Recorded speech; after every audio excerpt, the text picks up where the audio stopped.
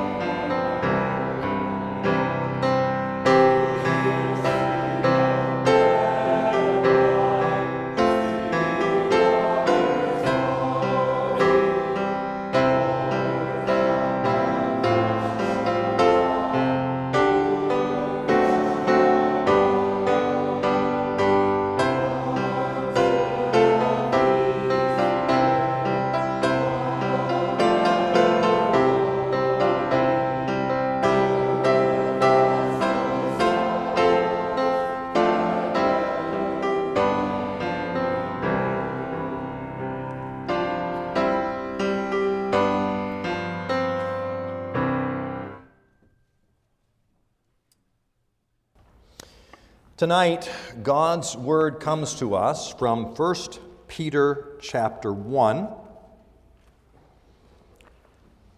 1 Peter chapter 1.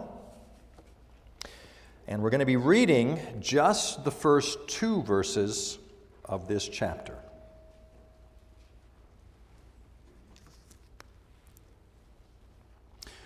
First Peter 1, beginning at verse 1. What we hear now is God's word. Peter, an apostle of Jesus Christ, to those who are elect exiles of the dispersion in Pontus, Galatia, Cappadocia, Asia, and Bithynia, according to the foreknowledge of God the Father, in the sanctification of the Spirit, for obedience to Jesus Christ, and for sprinkling with his blood. May grace and peace be multiplied to you. Here we end the reading of God's holy word. Well, tonight we are beginning a new series of sermons as we will look together at this letter, the letter of 1 Peter. It is a wonderful book. It is a book of great encouragement. It is written to churches going through times of hardship, through times of difficulty, and a wonderful reminder that even in these times, God is still the God who is in control.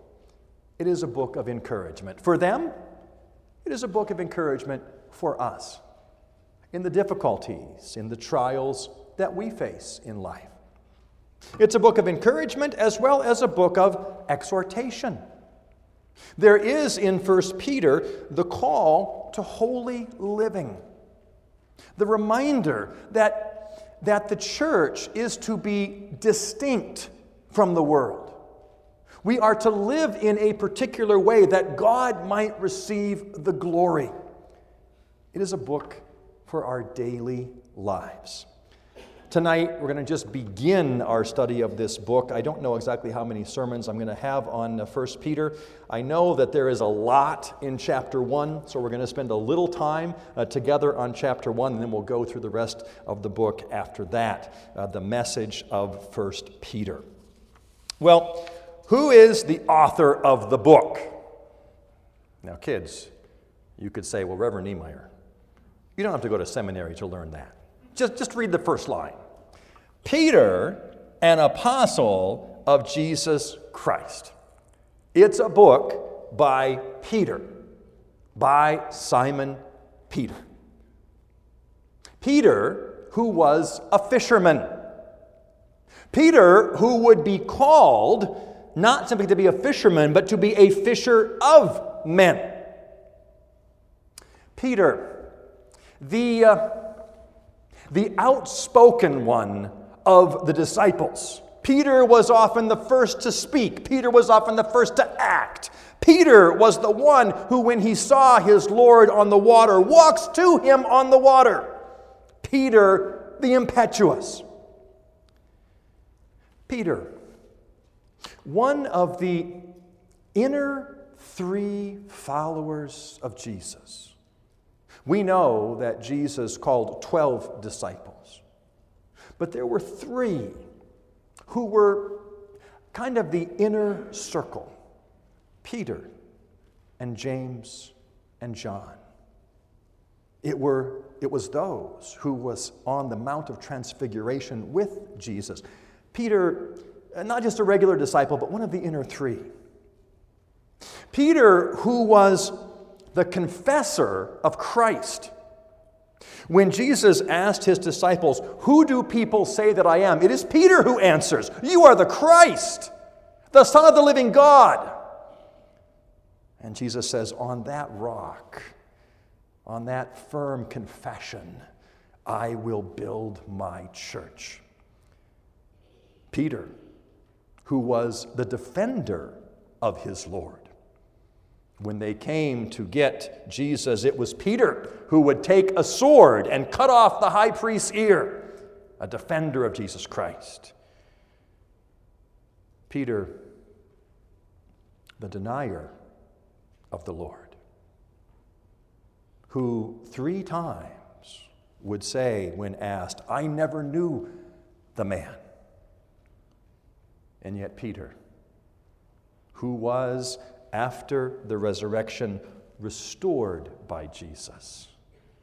And Jesus asks him 3 times, "Do you love me? If so, then feed my sheep, care for my lambs." This is Peter, the one who writes the letter.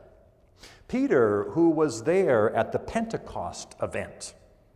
And when they were asking, what does this mean? What is going on? It is Peter who stands up and begins to give the explanation.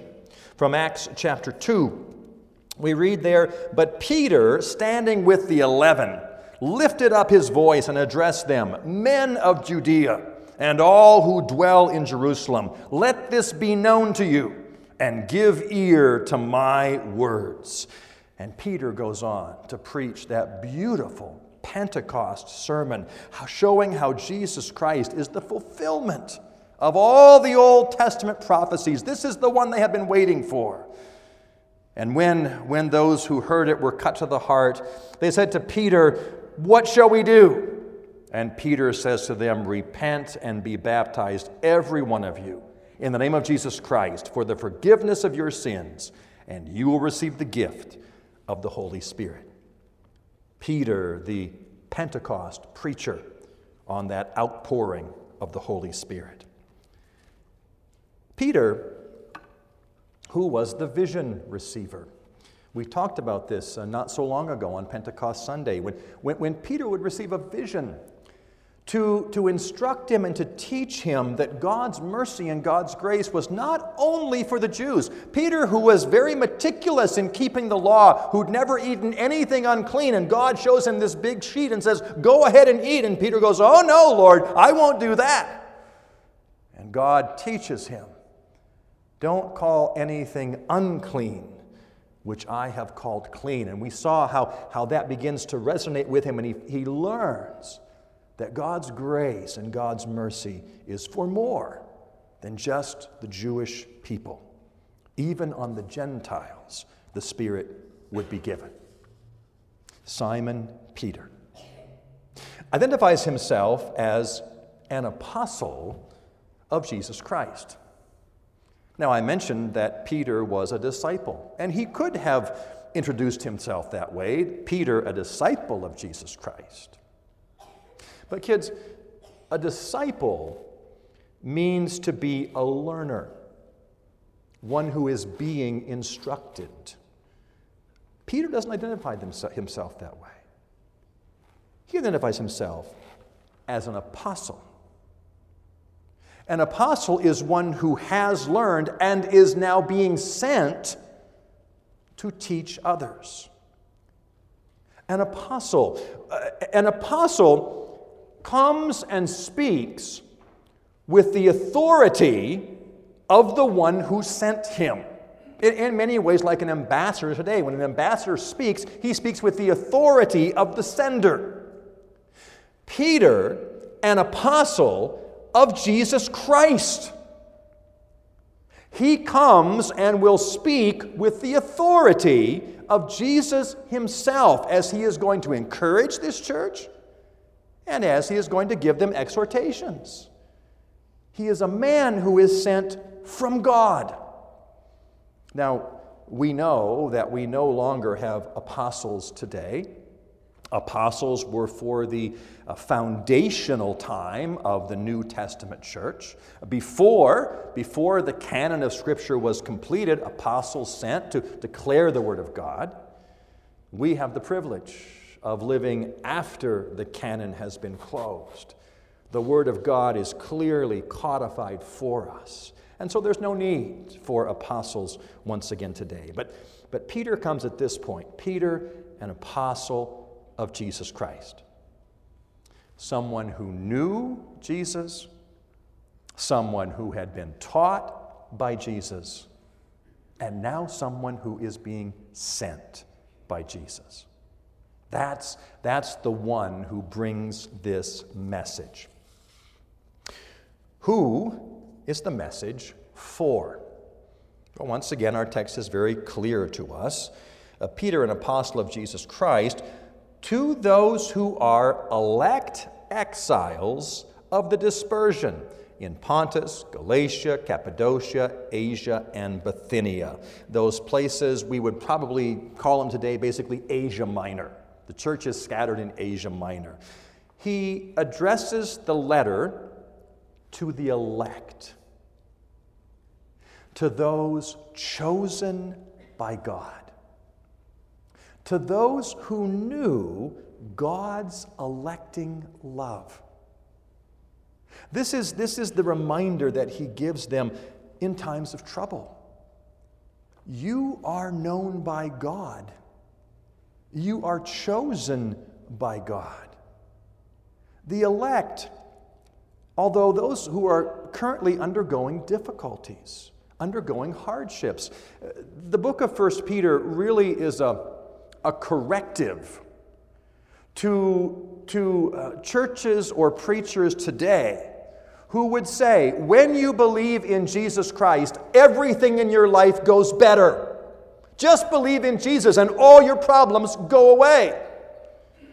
1 Peter is a testimony against that false teaching. In fact, in every chapter of the book, there are reminders that Christians will go through suffering. In chapter 1, verse 6, in this you rejoice, though now, for a little while, if necessary, you have been grieved by various trials. It was a church going through trial. In chapter 2, verse 20, for what credit is it if when you sin and are beaten for it, you endure? But if when you do good and suffer for it, you endure, This is a gracious thing in the sight of God. Again, in chapter 3, verse 13. Now, who is there to harm you if you are zealous for what is good? But even if you should suffer for righteousness' sake, you will be blessed. Have no fear of them, nor be troubled. In your hearts honor Christ Jesus the Lord. There will be suffering. There will be trial. And in fact, chapter 4, even clearer. Chapter 4, verse 12. Beloved, do not be surprised at the fiery trial when it comes upon you to test you, as though something strange were happening to you. Don't be surprised when the trial comes. Don't be surprised when you go through difficulties. Why do you think it's a surprise? God has never promised us that in this life, if we believe in Him, everything will go easy for us. 1 Peter is a wonderful corrective to say, no, even in the life of Christians, difficulties will happen. And that last chapter as well, chapter 5, verse 9. Resist him firm in your faith, knowing that the same kinds of sufferings are being experienced by your brotherhood throughout the world. There is suffering going on in the church around the world. Even though they are elect, even though they are loved by God, even though they are known by Him, you should expect difficulties. Because even in that, Peter will say, God is still in control. He has not left you, but He goes through these things with you. To those who are elect, exiles of the dispersion. Exiles, hard to get a real grasp of the flavor of the word he's trying to use here. A better word perhaps would be the word sojourners or foreigners or strangers, something like that. Exiles is kind of a negative context. It's those who live in a land not their own. Those who are living in a land not their own. They are strangers in the land. They are sojourners. They live there, they work there, but it's not really their home. That's the idea of the word here. Those who are elect exiles, those who are living in a land not really their own. What's the relationship between the church and the world? That question's been dealt with differently throughout history. The relationship between the church and the world.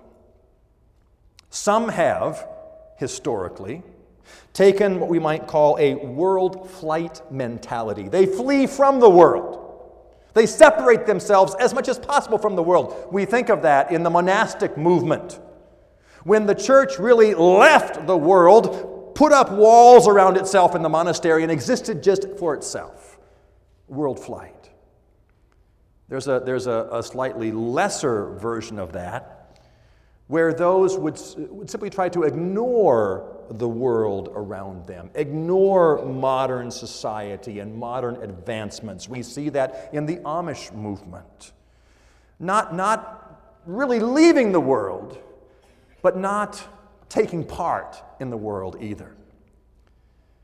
Of course, we've seen all too often the church simply being assimilated by the world, taking in all that the world has to offer.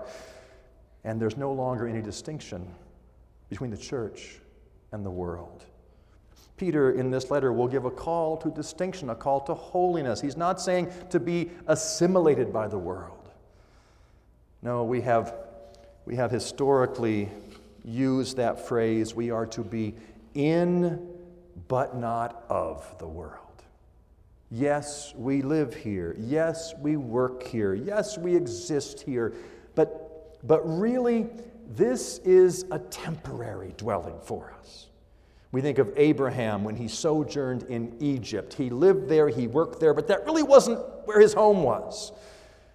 We don't reject the world, but we seek to be in it, but not of it. And in it as a positive influence on the world.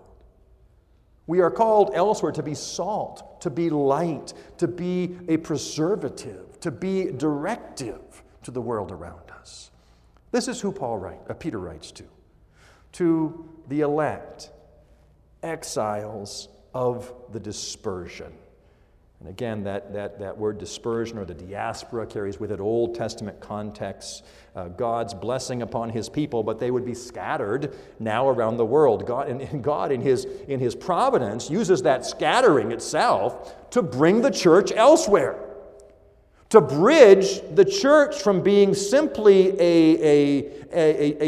existing in Israel to now being dispersed around Asia Minor. Even that dispersion is under God's control, bringing the truth of the gospel to other lands. They are God's people, God's elect exiles. Even in the dispersion, which seems like a difficulty for them, chosen by God, under the blessing of God, in the world, but not of the world. It is to these that Peter brings his message. Peter, an apostle of Jesus Christ, to those who are elect exiles of the dispersion, according to the foreknowledge of God the Father, in the sanctification of the Spirit, for obedience to Jesus Christ and for sprinkling with his blood. It's a message according to the foreknowledge of God the Father. Again, Peter is trying to encourage the church. And he does that by reminding them who they are. You are known by God. You are loved by God.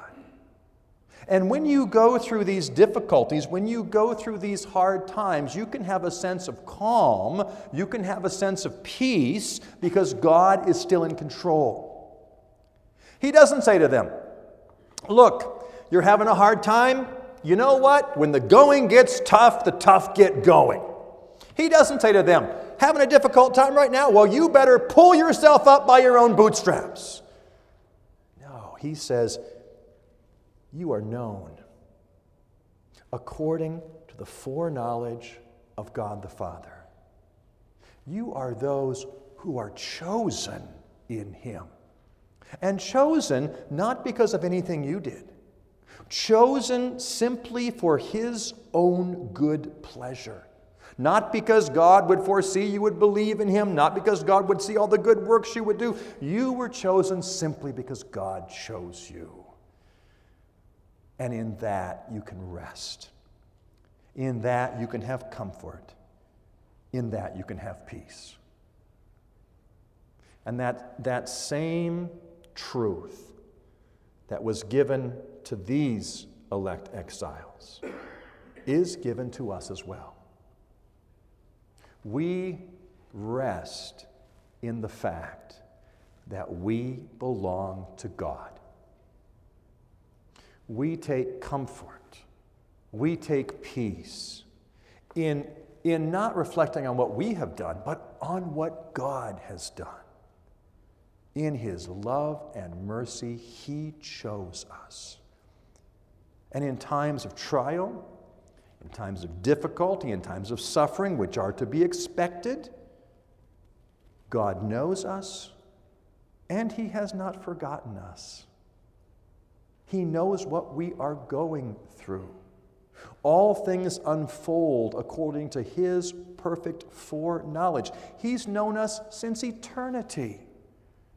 He will certainly be with us in times of trial. We can be at peace because we are known according to the foreknowledge of God the Father.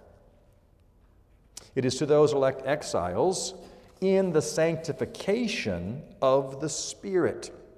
Now, we saw in our series on the tabernacle that sanctification is used in two different ways. We saw that, if you think back, we saw that in the bronze altar and the basin for washing. We talked about these two different parts of sanctification. The bronze altar, the initial cleansing, and the basin, the ongoing cleansing. Peter says here, you are in the sanctification of the Spirit, that initial cleansing. You are those whom the Spirit has given new life to. You were those who were dead in transgressions and sins, and He gave you life.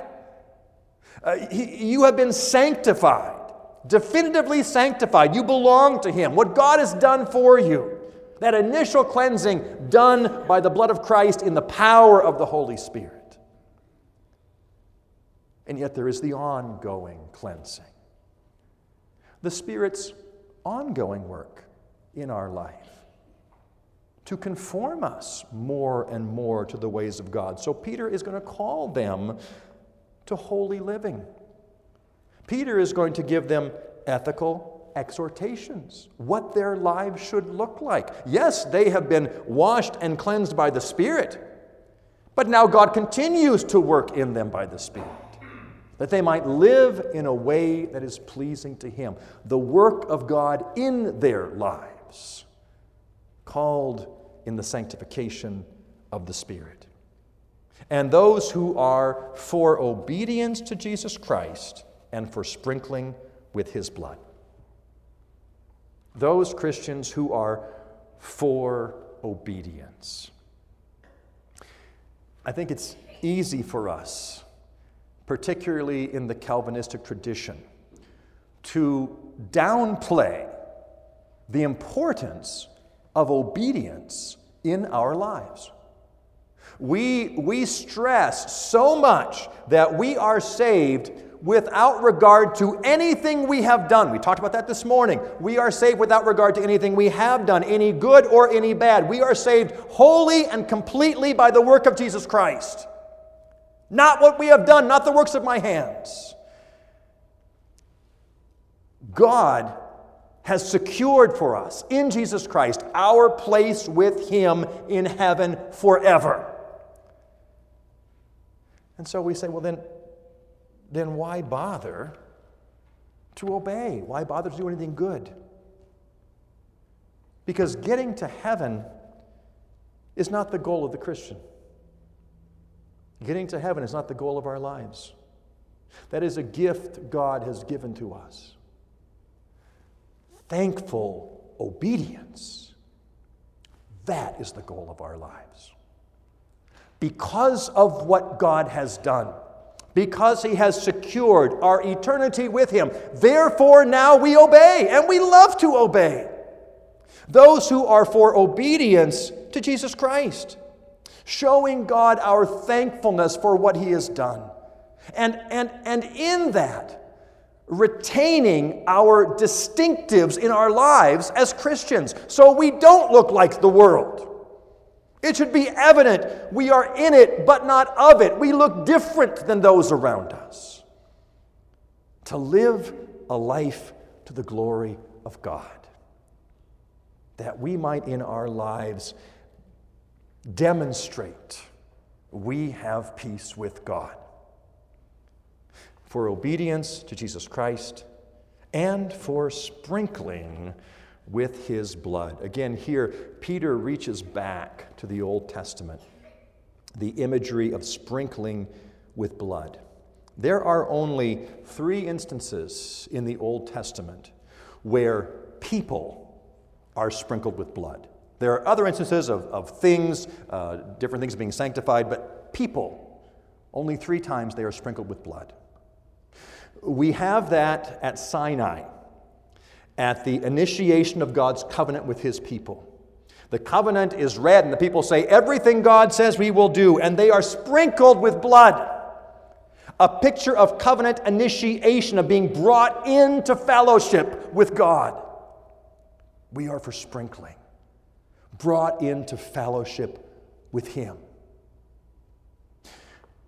When Aaron's sons are anointed as priests, when they are set apart for service, they are sprinkled with blood.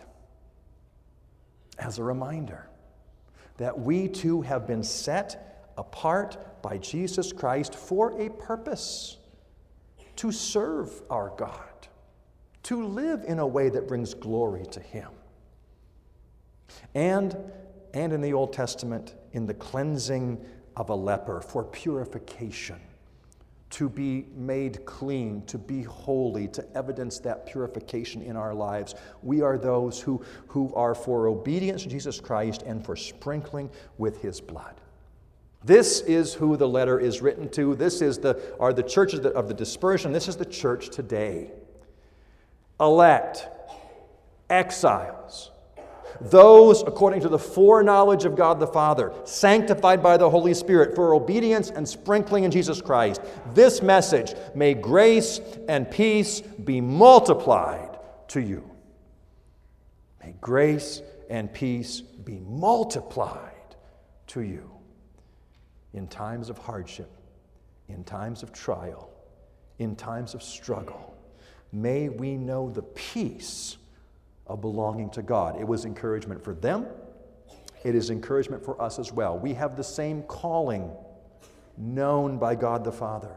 We have the same encouragement. We are sanctified by the Holy Spirit. We have the same blessing, obedience in Jesus Christ and sprinkling with His blood. I'm excited to look at this book together in the next several weeks and months. The Word of God, practical, applicable to everyday lives, helping us navigate this world in a way that brings glory to our God. Words of encouragement and words of exhortation. Let's join together in prayer. O Lord our God, we do thank You for the beauty of Your holy word, that it touches us where we live. We all go through times of hardship. We all go through times of trial and struggle. And what a wonderful reminder that even in those times, it is not outside of who You are and Your perfect plan. You are the God who knows us, who has known us, who knows right now the trials, the difficulties we face in life. Thank You, O God, that You have not left us alone, but You have given us Your Holy Spirit to teach us how we should live in a way that is pleasing to You, to teach us to follow after Jesus Christ, for there will be the path of blessing. Lord God, thank You for Your word. Apply this word to our hearts and lives. We pray in Jesus' name. Amen.